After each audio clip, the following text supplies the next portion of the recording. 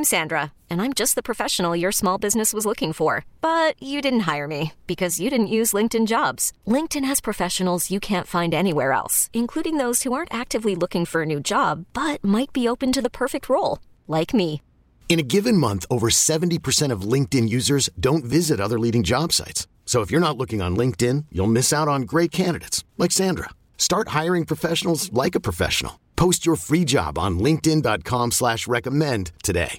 Odyssey celebrates Mother's Day, brought to you by T-Mobile. You can count on T-Mobile to help you stay connected on America's largest 5G network. This is Pax What She Said. Now, here's Perry Goldstein and Maggie Loney. So we've done kind of our all three phases overhaul. What are like our major takeaways from this season? Like, we're walking away from this and we're looking forward and we're saying what?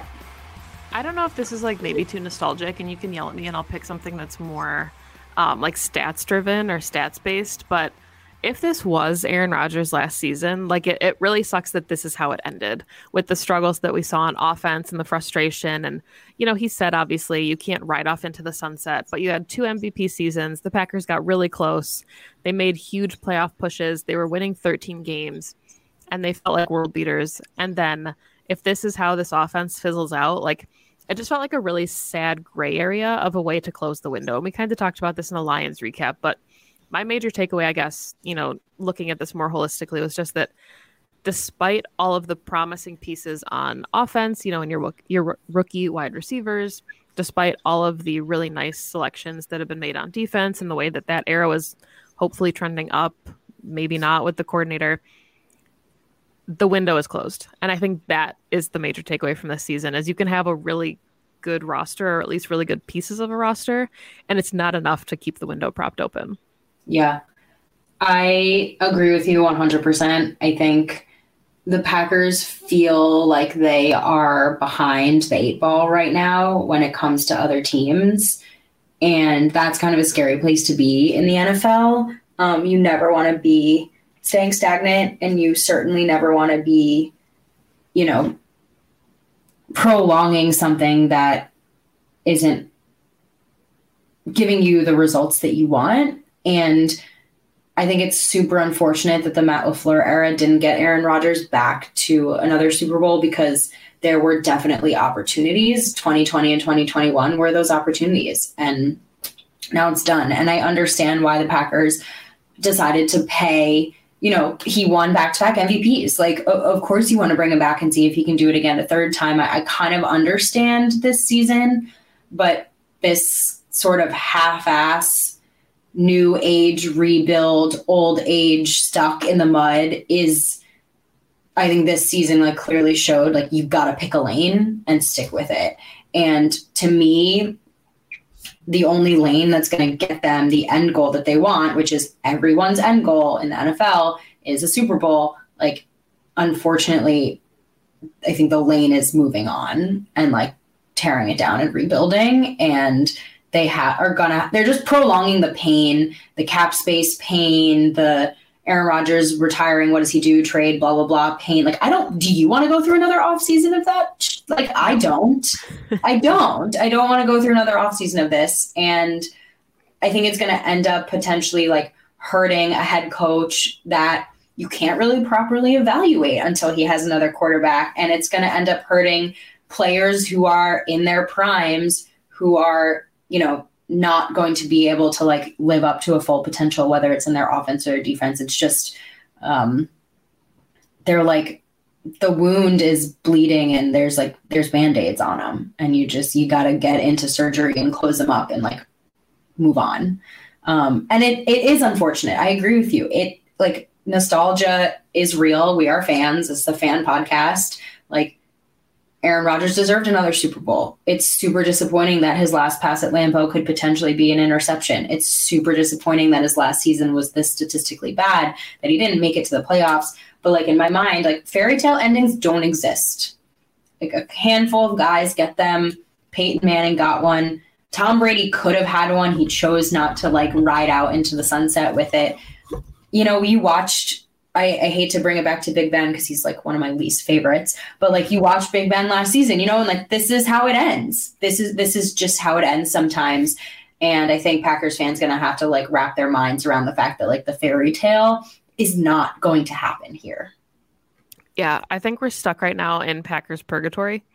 And it's just, you know, like this middle ground of, and it's what you said after the Lions recap that our friend of the show, Andy Herman, always talks about, where you've got all these other teams that are making massive sweeping changes every year because they want to get better. And yes, the Packers took a wide receiver, but they lost one. Yes, they drafted, you know, a couple key pieces, but it just felt like, you know, and part of it was a cap space issue, but it felt like every other team was swinging for the fences and the Packers are like bunting to get on first base. And they're just going to see that if they get to first base, like maybe they can steal a base or like, you know, and it just, I think that was so tricky for this team is just, you see the entire division doing it. And I think that's prolonging the purgatory and prolonging the gray area. And now the decisions are going to hurt worse and they're going to get harder. And I don't want to put too much on Matt LaFleur, and I don't think his seat is hot or anything, but it is going to be really unfortunate if like in a season or two, he were to lose his job and move on and we don't get to see him explore a different quarterback. You know, like you don't want his legacy to solely be tied to Aaron Rodgers, I think is what I'm trying to say, because I think that would be a discredit to him and what he could do in his career with somebody else under center. Yeah. I love that bunting analogy so much. Yeah. I mean, this season, like everything was so hard. Everything that should be easy was so very difficult. And I know we've talked a lot about biggest disappointments, but do you have one in particular that like you would point to and be like, this to me was the biggest letdown? I think that's really hard because like even the Aaron Rodgers interceptions, like I think a lot of that I can find like, you know, some type of excuse for, like the receivers were injured. He was trying to get on the same page with them. The offensive line wasn't holding up. You know, he was dealing with injuries. So I can make more excuses maybe for the offensive side of the ball. I think maybe it was the secondary, honestly, and they played well in spurts, but you know, we were talking about Adrian Amos and Darnell Savage. Even last season, we were talking about them as one of the best safety tandems in the entire NFL. And it felt like both of them just completely disappeared in 2022. And I think they both finished the season with one pick. They had like a handful of passes defensed apiece. And I think, you know, for all of the table pounding that we did about thinking a safety was a top priority in the draft, now they're going to draft one, you know, in like the second or third round would be my guess. And that room's going to look different. And you just had an opportunity to have such a successful core that we were all really excited about. You know, I remember in our preseason shows, we were like, who do you throw at? You can't throw at Jair. You can't throw at Rasul Douglas, blah, blah, blah. Well, it turns out you could throw at the safeties. That was it. You can throw at all of them, to be quite honest with you.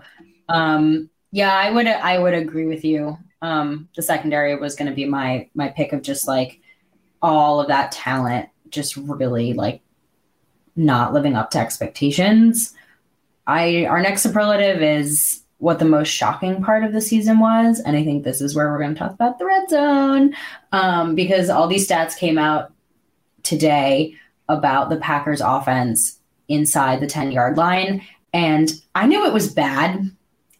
I didn't know it was this bad. So just to put it in perspective, right, in 2020 and 2021, Aaron Rodgers had respectively 40 touchdowns and 32 touchdowns inside the 10-yard line. Great numbers, beautiful numbers, expected numbers from Aaron Rodgers. In 2022, he had 17. Like, think about how stark of a difference that is. Like, that's appalling. Same with rushing, right? Aaron Jones had 10 rushing touchdowns inside the 10 between the 2020 and the 2021 seasons. I still think that's not enough for him. I still think they don't use him enough in the red zone. He had 0 this season. 0 touchdowns from inside the 10. Think about how many goal-to-go situations the Packers were in this season. Even just the Lions game. 1st and 5, 1st and 3, blah, blah, blah. No touchdowns for Aaron Jones. Like, this is, and I don't know if this is like a Nathaniel Hackett loss, if this is just like a brain drain of offensive minds because like Luke Getsy left, etc. But You don't have Devonta Adams, who was basically automatic down there. There's probably lots of variables, but like those numbers to me are so shockingly awful, even with like the difficulty of this offense and like their inability to kind of like move the ball consistently. Like you got Aaron Rodgers down there and he threw 17 touchdowns. That's just inexcusable. And like, no wonder they lost so many games. You can't win games if you're not scoring touchdowns. Yeah, I think, that's a really good one. We talked about the way that this offense struggled in the red zone. And we talked about that, like, a detriment of this season was going to be settling for field goals, which we saw them do a lot. We talked about prior to the Lions game how there's no way that this offense can put up 9 points again. They didn't do much better, 20-16. Okay, they got a touchdown. They still kicked 3 field goals. Like, they had moments all season where they should have been able to put games away, and they didn't. My most shocking part, which honestly, it shouldn't be a shock at all, but I guess it's just the forever optimist in me that, tries to look for a silver lining each season. I'll say the run defense again, because we had Kenny Clark, we brought in Jarran Reed, you drafted Devontae Wyatt, TJ Slayton was coming into a second season. You just felt like it was a defensive line group that you could be really proud of. The depth was there. You had Preston Smith and Rashawn Gary setting the edge. And, some of this obviously could be due to the Gary loss. I don't want to put that all on the defensive line, but Kenny Clark had a down season. The rest of the defensive line had a pretty down season, and they were still like 28th in the league against the rush. And I think that, again, you get like flashbacks to how the Packers have lost some historically significant games, not to keep going back to the 49ers game, in the NFC Championship, but it's a perpetual problem that has yet to be fixed. So I think that, to me, is really disappointing. And until the Packers are able to get a handle on a run defense, whatever that looks like, maybe I don't know if it's achievable with Joe Barry at coordinator, but I think that defensive regression has been really frustrating. That and the sheer number of missed tackles when the Packers were the best tackling defense in the league in 2021. Yeah, just fundamentals, just lost fundamentals. I really think this team needs to like take a step back and look and just like start from the ground up. And I don't know if they're going to do that. So I completely agree with you. This has been a very long episode. So if you're still listening, I appreciate you. I think we'll wrap with bold predictions. I feel like you and I will always take a positive spin. So I do want to like kind of look ahead and think like, what can the Packers do to get better? Because I think there are plenty of things to look for. So I'll let you go first. I don't really think it's bold. I think when we talked about this pre-show, we were like, are there going to be any coaching changes? It sounds like there aren't. Right? Like, maybe they'll bring in Nathaniel Hackett as like an offensive associate, or like they'll come up with some type of creative title to maybe bring in some guys. I know there were rumors on Twitter this morning of Mike LaFleur being fired, and it turns out those were not true. He got fired while we were recording this. I was going to wait for this section to Okay, well then please talk about it, because I think this is fascinating. So go ahead. So the Jets parted ways with offensive coordinator Mike LaFleur, obviously Matt LaFleur's brother. If you didn't know that, you're probably living under a rock. And Robert Saleh has allowed him to seek any opportunities that he wants. So they're not doing what Kyle Shanahan did, which was like limit where he can interview. Personally, this was going to be one of my bold predictions. I have two. Personally, I think he comes to Green Bay, right? Matt wanted him from the get-go. Shanahan said no. So when Saleh left, he brought him with him to the Jets, because there was no competition really between the 49ers and the Jets. They're in two different conferences, but now Mike is basically a free agent, if you will, and he can go anywhere. So why would he not come join his brother? Again, it would have to mean potentially a demotion from his previous role as offensive coordinator, because they have an offensive coordinator, and I don't think they're going to get rid of Stenavich, but there's certainly room for more creative offensive minds. So I wouldn't be surprised if Hackett and Mike LaFleur ended up in Green Bay in some capacity. Yeah, I think, and again, like, I don't want to keep, talking about Aaron Rodgers negatively. He was one of my favorite players of all time. He will be when he retires, but I just think that there's a lot for us to be excited about, and if Aaron Rodgers comes back too, I think that this offense can get really creative. But thinking about, Mike LaFleur coming back, if they put Nathaniel Hackett in some type of capacity as like an assistant or, consultant, the sheer number of offensive minds that you can get in the room, I think can come up with some really creative things. We've we pounded the table for pony package a lot this season. Didn't see it used that much. Saw the Jets use it pretty creatively and pretty effectively. So I think that, with just kind of an injection of creativity, this offense can get back to, some 2020, 2021, like gold zone, quote unquote numbers. I think my concern again is just for the defensive side of the ball. And there's not really a bold prediction here, but I think that if Joe Barry comes back, the season's going to end in disappointing fashion. And I don't think that's bold at all to say. I totally agree with you. I would really like to see the Packers bring in like a young, exciting defensive coordinator, like they did with Matt when they brought him in as head coach. Like I understand why he maybe wanted someone like established, but at this point, like I want someone that the guys are going to get like juiced up to play for. Right? Like someone who's like on the sidelines, like Robert Saleh was when he was a 49ers DC. Like that's the energy and the vibe that I think these guys need. And this is no hate to Joe Barry. Like I'm sure that he is a wonderful coach, but when you've got super young guys, like how much can Joe Barry relate to Quay Walker or to even Jair Alexander? Like what is the energy and like relatability that he brings to the guys on this team? Like I don't think they like get up to play for him, and I think that's what they need. They need cohesion. My last bold prediction is the Packers are going to make a decision this offseason about the quarterback position. Yeah, like Jordan Love is not sitting for another season. He's not going to sit for a fourth year. Either we are going to be rooting for the Jordan Love-led Green Bay Packers in 2023, or that man is not going to be on this roster any longer. I personally think that getting rid of him is a huge mistake.